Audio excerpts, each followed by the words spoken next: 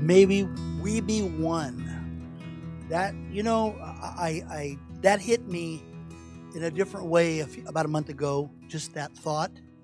May we be one. And of course, the intentions. I don't know if it was intentions, but the results of what took place over the last. Well, I'm not even going to blame it on the last year. This has been ever since the cross. As the enemy would love to divide and to divide and to divide. He can't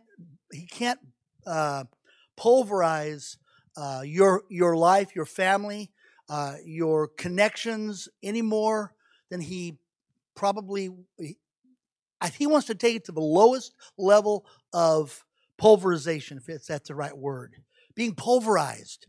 Remember when Jesus was talking to Peter, and he said, "The devil has desired to sift you like wheat." He wants to, what wheat, basically they take grain, they run it through some kind of a deal that it just pulverizes it. It just sifts it. And then when they make bread, they take that wheat and they just grind it down into powder almost. What it is, powder. That's what the enemy wants to do in every one of our lives. The enemy. But Jesus said to Peter, "But listen, Peter, I've prayed for you." And I know I've said this before, but let me just bring it out again. And probably the thought would be, thank God that Jesus prayed for Peter. He didn't pray that he wouldn't be sifted. He prayed that he would not lose his faith. He said, "But I've prayed for you, Peter, that your faith will remain." So anything and everything in our lives, I love all the little imagery as the words that bring images to mind, the political outlooks, the things in life, the things that are really important, this, that, and the other. All that stuff can be ground to powder. It can be ground to powder. And if our faith stays intact, let me tell you what happens. We can continue to please God. We can continue to move forward. But you know what? We can have all the right positions and the right value systems. And we should have the right based on what God says. But the thing is, we can be right in every area, but have no faith, and we can't please God. And so, I've talked to the last 3 weeks about unity. What is unity and how do we get it and what's the plan? And so I want to ask us a question this morning as we start forward. Does unity really command a blessing? Does it really in every area? Does unity always command a blessing? Now let's just think about it just a second, because let me just go through a couple of thoughts here. The common phrase that I'm sure we've all heard out of Psalm 133, 1 through 3, is that unity is the place where God commands a blessing. There I will command a blessing. Does he always command a blessing where there's unity? Now stop, don't even answer. Let me think about this a second. Can we be in unity around anything and God will still command a blessing? Well, how about, did God command the blessing around the Nazis in World War II? They were united. They were in one accord about doing what they were doing, taking over the world, destroying millions and millions of Jews, millions and millions of dissenters and people. They were in unity. Was there a blessing on them? No, there was not. Was there a blessing on, Pot Paul? Is that his name? Pol Pot? Pol Pot, yeah. I don't really care to remember his name a lot, but he destroyed Cambodia in the 70s. Destroyed it, killed millions of people. It's not even on the radar for most people because it was so underneath the news. But the thing was, he had a united front in the form of the Khmer Rouge, which is really the Red Army, is what it is. It was a French province before that. And so they had unity among a group of people. And what they did, was that a blessing to God? No, it was not. This morning, I just want to talk, because we read these 3 verses, and let me read these verses here real quick. This is Psalm 133, and this is 1 through 3, and I'm going to read it out of the English Standard Version, Garrett. English Standard Version. Let me just read these 3 verses, and listen, I'm not contesting anything that we've said. I'm just wanting to maybe bring a little bit of clarity, because we can be in unity. Even in this country over the last year, there have been situations where there's a lot of people in unity about certain values. Does God command a blessing on that? Well, let's talk about it just a second. So he says here, "Behold, how good and pleasant it is when brothers dwell together in unity. It is like the precious oil on the head, running down on the beard of Aaron, running down on the collar of his robes. It's like the dew of Hermon, which falls on the mountains of Zion. For there the Lord has commanded a blessing, life forevermore. God commands a blessing on this.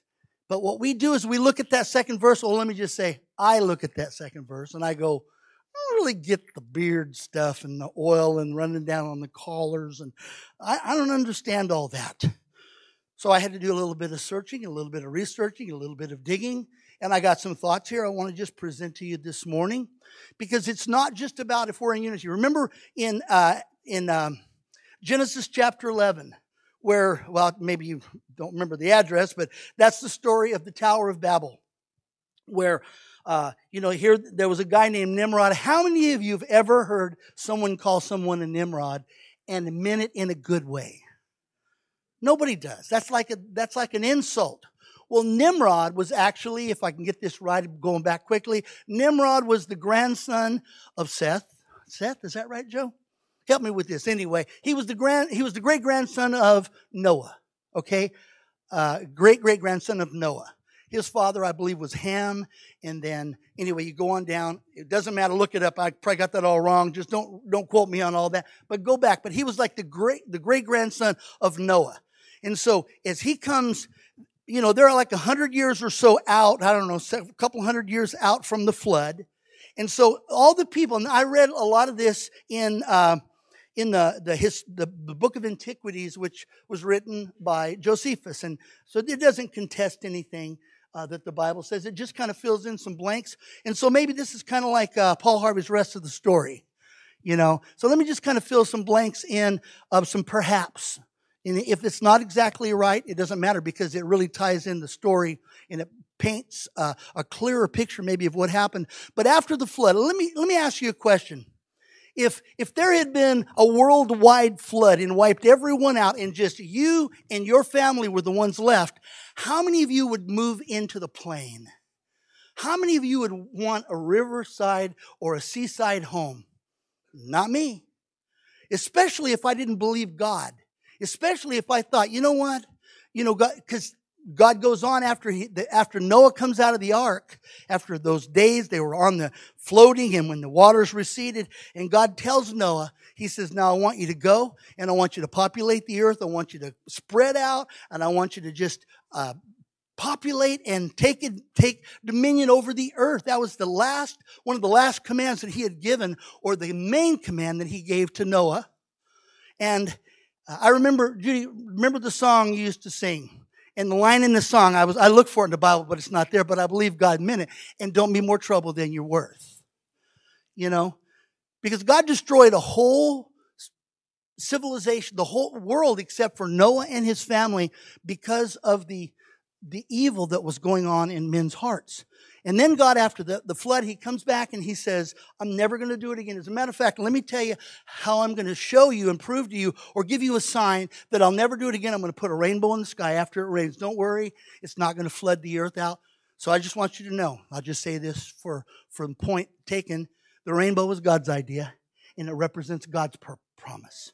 So when people want to say the rainbow represents, no, it doesn't.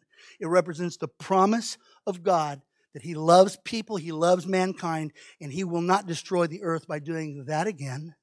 So the thing is Noah comes out of the ark and they begin to spread out. But all the people, according to Josephus, all the people lived in the highlands. They lived in the mountains.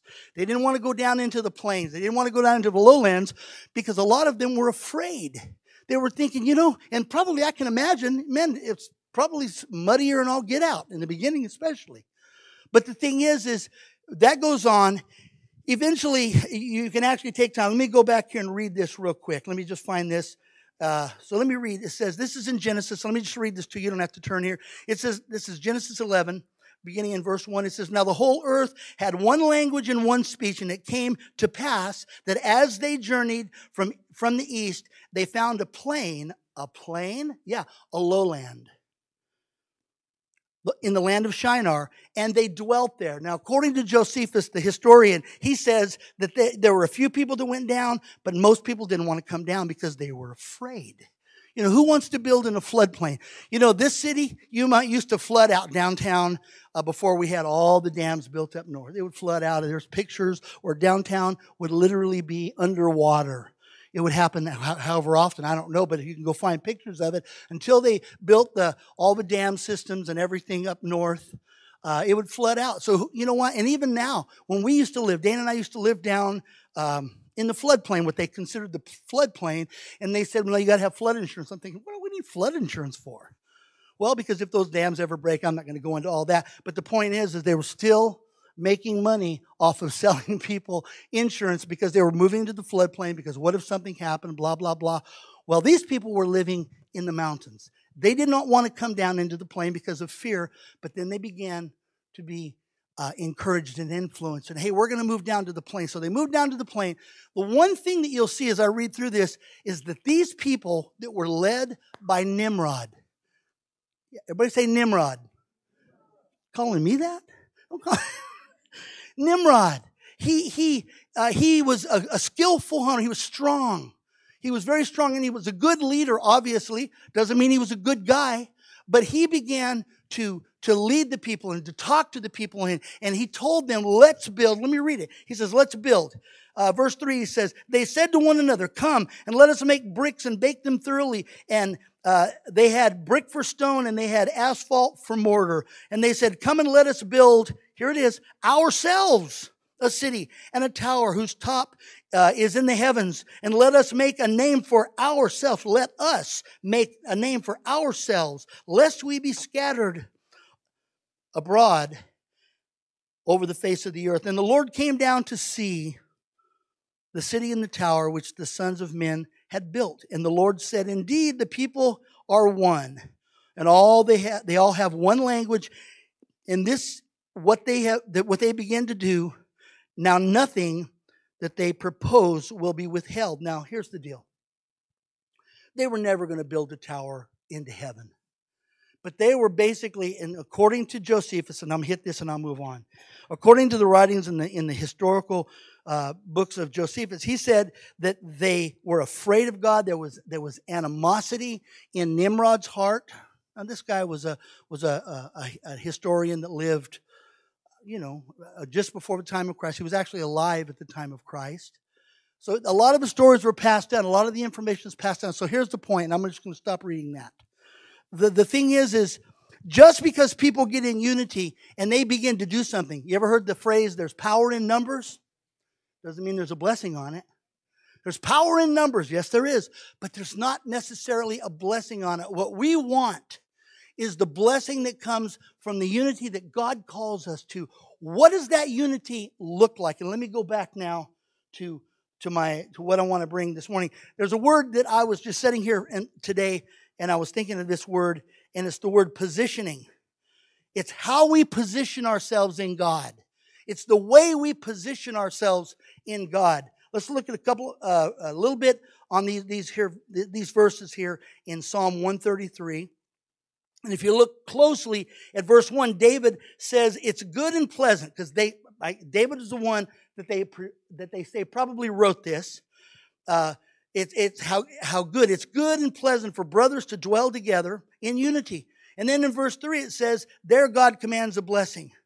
But in the middle of that, there's the verse about Aaron and the oil and all these, and the dew coming from Hermon and landing on Mount Zion. What does that mean? I don't know. Let's just take that out. I like verse 1 and verse 3. I do.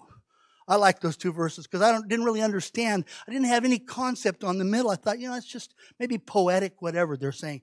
But there is something to this. So let me just begin to try to maybe present some thoughts on this. So the first thing about the people in Babylon, in Babel, at the Tower of Babel, they had their own agenda. This is what I want. This is the way I want it. But God told us to spread out. But here's the thing. I don't want to do that. I want to stay together. I want to be right here. But God wants us to spread out. He wants us to take the earth. He wants us to populate the earth. But I don't want to. That was the problem going on there. They had their own agenda. God was their king. God was their Lord. God was their creator. God was their authority. And you know what they decided? I don't want to do that. Let's build us a tower that if God ever floods the earth again, we can go up into this tower and it will not reach us. Now, those are just some thoughts I'll throw out here. Let's go ahead and begin going through verse 2 for just a second. You know, a lot of Bible scholars, a lot of teachers of the Bible, they believe that this particular psalm was written at the time when all 12 tribes of Israel had come together. Now, there was a season where all 12 tribes of Israel were scattered. They were all so dysfunctional. They were just existing. They were in the promised land, but they were just out there. They were not in unity. They were fighting among themselves. They were not unified in any way, shape, or form.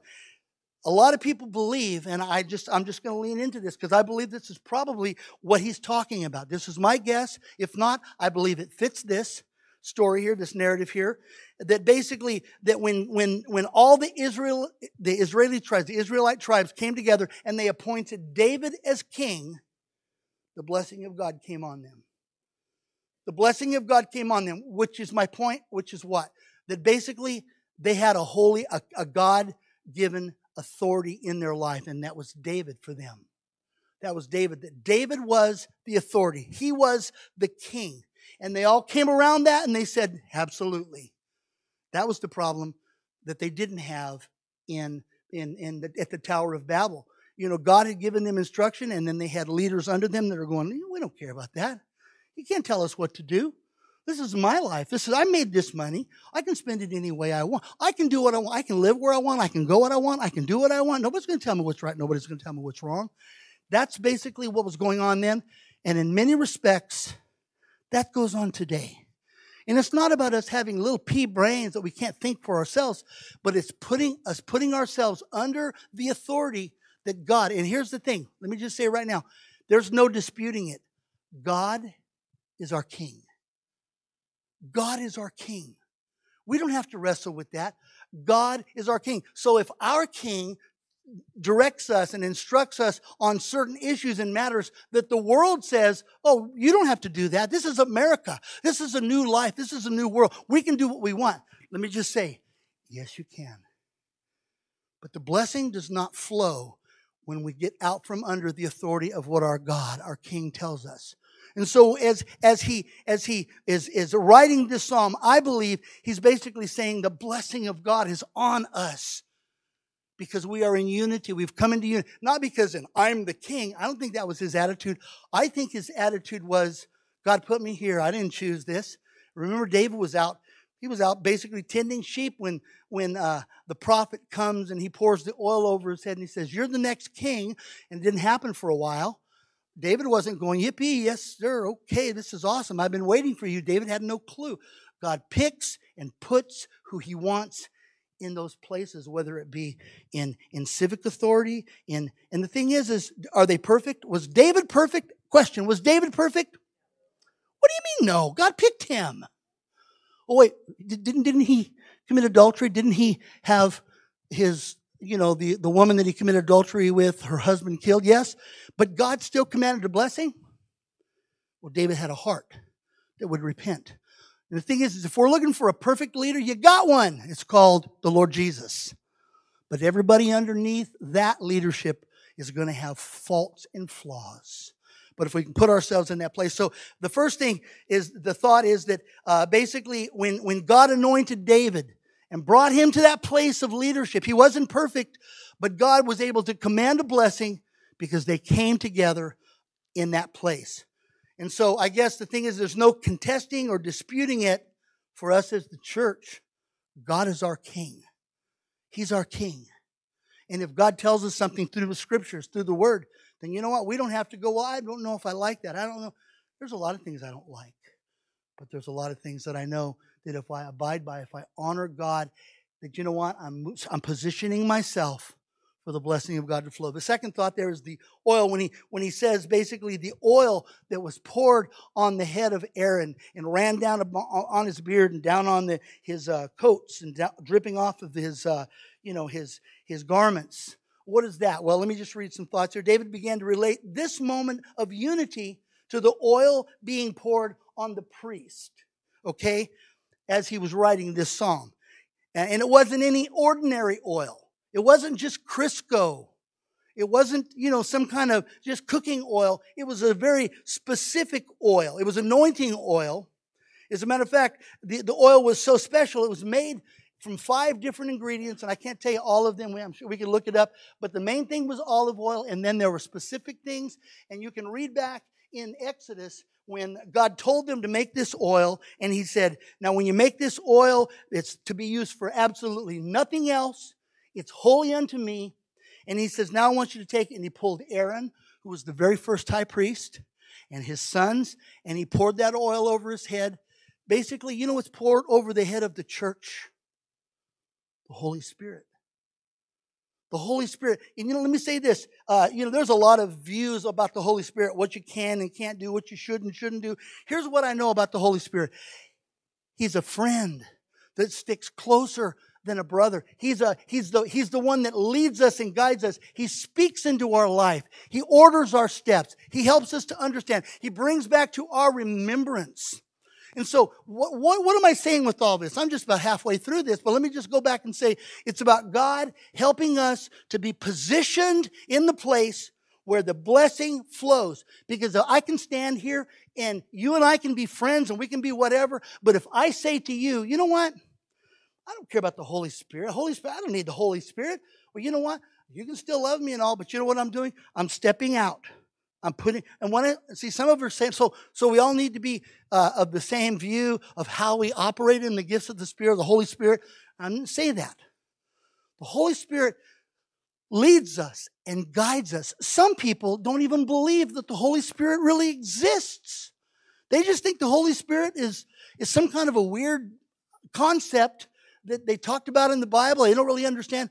But I believe as David's writing here, he's talking about this oil, and they're pouring this oil. I believe God is pouring oil on our lives when we position ourselves and say, God, whatever you tell me, I'll do. Whatever you direct me, I will operate within the parameters and the values that you send me. I'm talking about the unity that God calls us to. It's the place where the blessing of God, not just is for me, but it's through me. It's through us as a church. I don't want to just be a part of something that I come and I get blessed. I want to be a part of something that I come and I am a blessing. I want to live in a world being a blessing rather than just looking for a handout of something. Can you help me with this? Can you help me with that? I want to be a person that honors God. God is my king. God is my authority. God is the one that makes a way where there appears to be no way. And on top of that, he pours the Spirit, the Holy Spirit on me and into my life. As I study the Word, as I pray, as I yield to Him, we're talking about the blessing. Instead of going from verse 1 to verse 3, let's stop in verse 2. Because I believe that these are the things that qualify in many, many ways what David's calling attention to. And this is why the blessing comes. Because God is our King. And we all acknowledge that. Because we believe that God gives us the Holy Spirit to order our steps, to help us. So basically that first oil, what we need to know about that first oil, that first part about the oil is that the oil was fragrant for all who were around. When the priests would show up, when they would come in, you know what they would do? They would go, I smell Aaron. Anybody ever said they smell you? My grandkids, I love my grandbabies. Go lay down with them sometimes. In Delta, she's out there. She'll go, I don't smell you. I don't smell you. Because you know what? We have a fragrance sometimes. But when the priest would come in, I don't know why I said that, just let that go. Just kind of edit that out.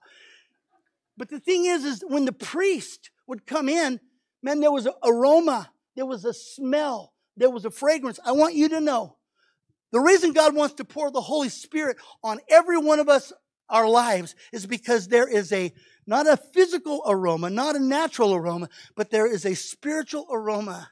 Then when we show up in a situation, you know what I think people go, man, I'm glad you're here. They may not even say it. They may not even know what to say, but there's something that happens. Because when we show up, when we are living in that place where God is our King, there's no disputing it. There's no arguing it. And I believe that the Holy Spirit is ordering my steps. So the first thing was that oil was very fragrant. it was very noticeable. And second thing, which I've already said, was that basically it was very specific. Very specific. God's very specific about how he moves in and on our lives. And so our lives should exemplify the things that Jesus taught us, not just how we want to walk it out. We should be examples to the world around us. Let's go to the third one here, the dew. And this one's a little bit interesting. The dew came from Mount Hermon. Now, Mount Hermon was a high mountain. And Mount Zion was almost like a hill. It wasn't like, Hermon was a huge mountain. Zion, as a matter of fact, when I was in Israel a long time ago, and for those of you who've been there, you're looking for Mount Zion. They go, there it is right there. What? It's right there. I thought it was like this big, like the Rocky Mountains. No, it's not a gigantic place. Hermon was a big, huge mountain. And it says that the dew of Hermon would fall on Mount Zion. What's that mean? Well, let me just give you some thoughts. These are not mine. These are some thoughts I came across. I thought, wow, that's pretty good. The dew came from Mount Hermon and fell on the mountains of Zion. Now, Zion was the place that God said was his home. He loved Zion. He loved Mount Zion. Hermon was a common place. Zion was the place of God. Let me say that again. Mount Hermon was a common place. It was a huge mountain. Mount Zion was the place of God. And so the dew was abundant and actually increased the fertility of the land on which it fell. What does that mean? Let me read through this and I'll try to explain it a little bit better. This means that the commonplace, our common lives, what we do in our everyday life. Listen, if my life is different as I stand here today, if I'm different here, now listen, I don't preach all the time, just most of the time. Ask my wife. But the thing is if I'm different today as I'm standing here, or if I can go out and I'm different, then either I'm not being honest here, or this is because the commonplace is when I'm at Home Depot and I'm at El Charro, and that's not common, that's awesome, extraordinary. But anyway, if I'm at these places that I go and it's like, and I'm doing life, whether it be at work or whatever, those are common places. Am I blessing God from those places in my heart? Am I honoring God? Am I trusting God? Am I speaking the things that I believe that God is? Listen, God is faithful. When we get around people, is the aroma of my life watering those around me? That's the place that God commands a blessing. Is that when our lives are very, very centered on the God is my King, God is my Lord, uncompromising. We're not going to argue about this. The second thing is the Holy Spirit is leading me and guiding me. He's giving me insight. He's helping me. And the third thing is in my common life, which is bigger than my, maybe like what they're calling Mount Zion. Mount Zion was a place that we go to. Maybe, for church or whatever it is. Do I act different when I'm here as when I'm in my common life? Because if I can water and honor God from my common life out there, I'm honoring God. I'm being a blessing. I'm being kind. I'm allowing the fruit of the Holy Spirit to work through me in love and forgiveness and mercy and whatever it is, then you know what? I believe that dew of my life is spreading things that are causing fertility for the kingdom of God that helps others to grow. That's the place that God commands a blessing. When our lives are doing good for those around us, as opposed to, well, I tell you what, I'm the number one dancer at church. Are you the number one honorer of God in your commonplace? Hermon was a commonplace. Mount Zion was the house, the place of God, the home of God, as it were, the place of God. And so the dew was abundant and actually increased fertility. I've already said that. This means that the commonplace needs to be blessing the place of God. Our life needs to be blessing God's presence, blessing the knowledge of God from our commonplace, as opposed to it just being, well, you know what, that's when I go to church. I don't really do that when I'm not at church. Does your common time bring blessing to the kingdom of God? Does it bring blessing to the church only? Does your life look different when nobody's watching? I think that's probably the question. We are positioning ourselves for the blessing of God. I love verse 1. I love verse 1. How good and pleasant it is for brothers to dwell together in unity. And I love verse 3. For that's the place that God pours out a blessing, that He commands a blessing. But the thing in between is the positioning, when we can position ourselves in these areas. And of course, Zion, the moment after David talks about Zion, he says, there. That's the place that God commands a blessing. Right there in Zion. And the thing is we are God's people. We are God's people. We're the ones that God, we've chosen Him, but actually He chose us first. But that's the place that God commands a blessing. Where? Zion. We're the people of Zion, church. That's who we are. We're the people of God. Not just this church. I mean, I got a friend over here, pastors the Lutheran church. The guy loves Jesus. The church over there, they love the Lord. The blessing of God is on them. If we position ourselves. And see, I can sit in this room and distance myself from the ways of God. I can sit in this room and distance myself from the leading of the Holy Spirit. I can sit in this room and distance myself that my Christianity is compartmentalized to only this when I come on Sunday, or only this when I'm in my Connect group, or only this when I'm around people that are believers. But when I get around others, look, hey, sky's the limit. God's merciful. He'll forgive me. And you know what? And He will. But the blessing flows as we position ourselves. As we absolutely position ourselves. Let's pray.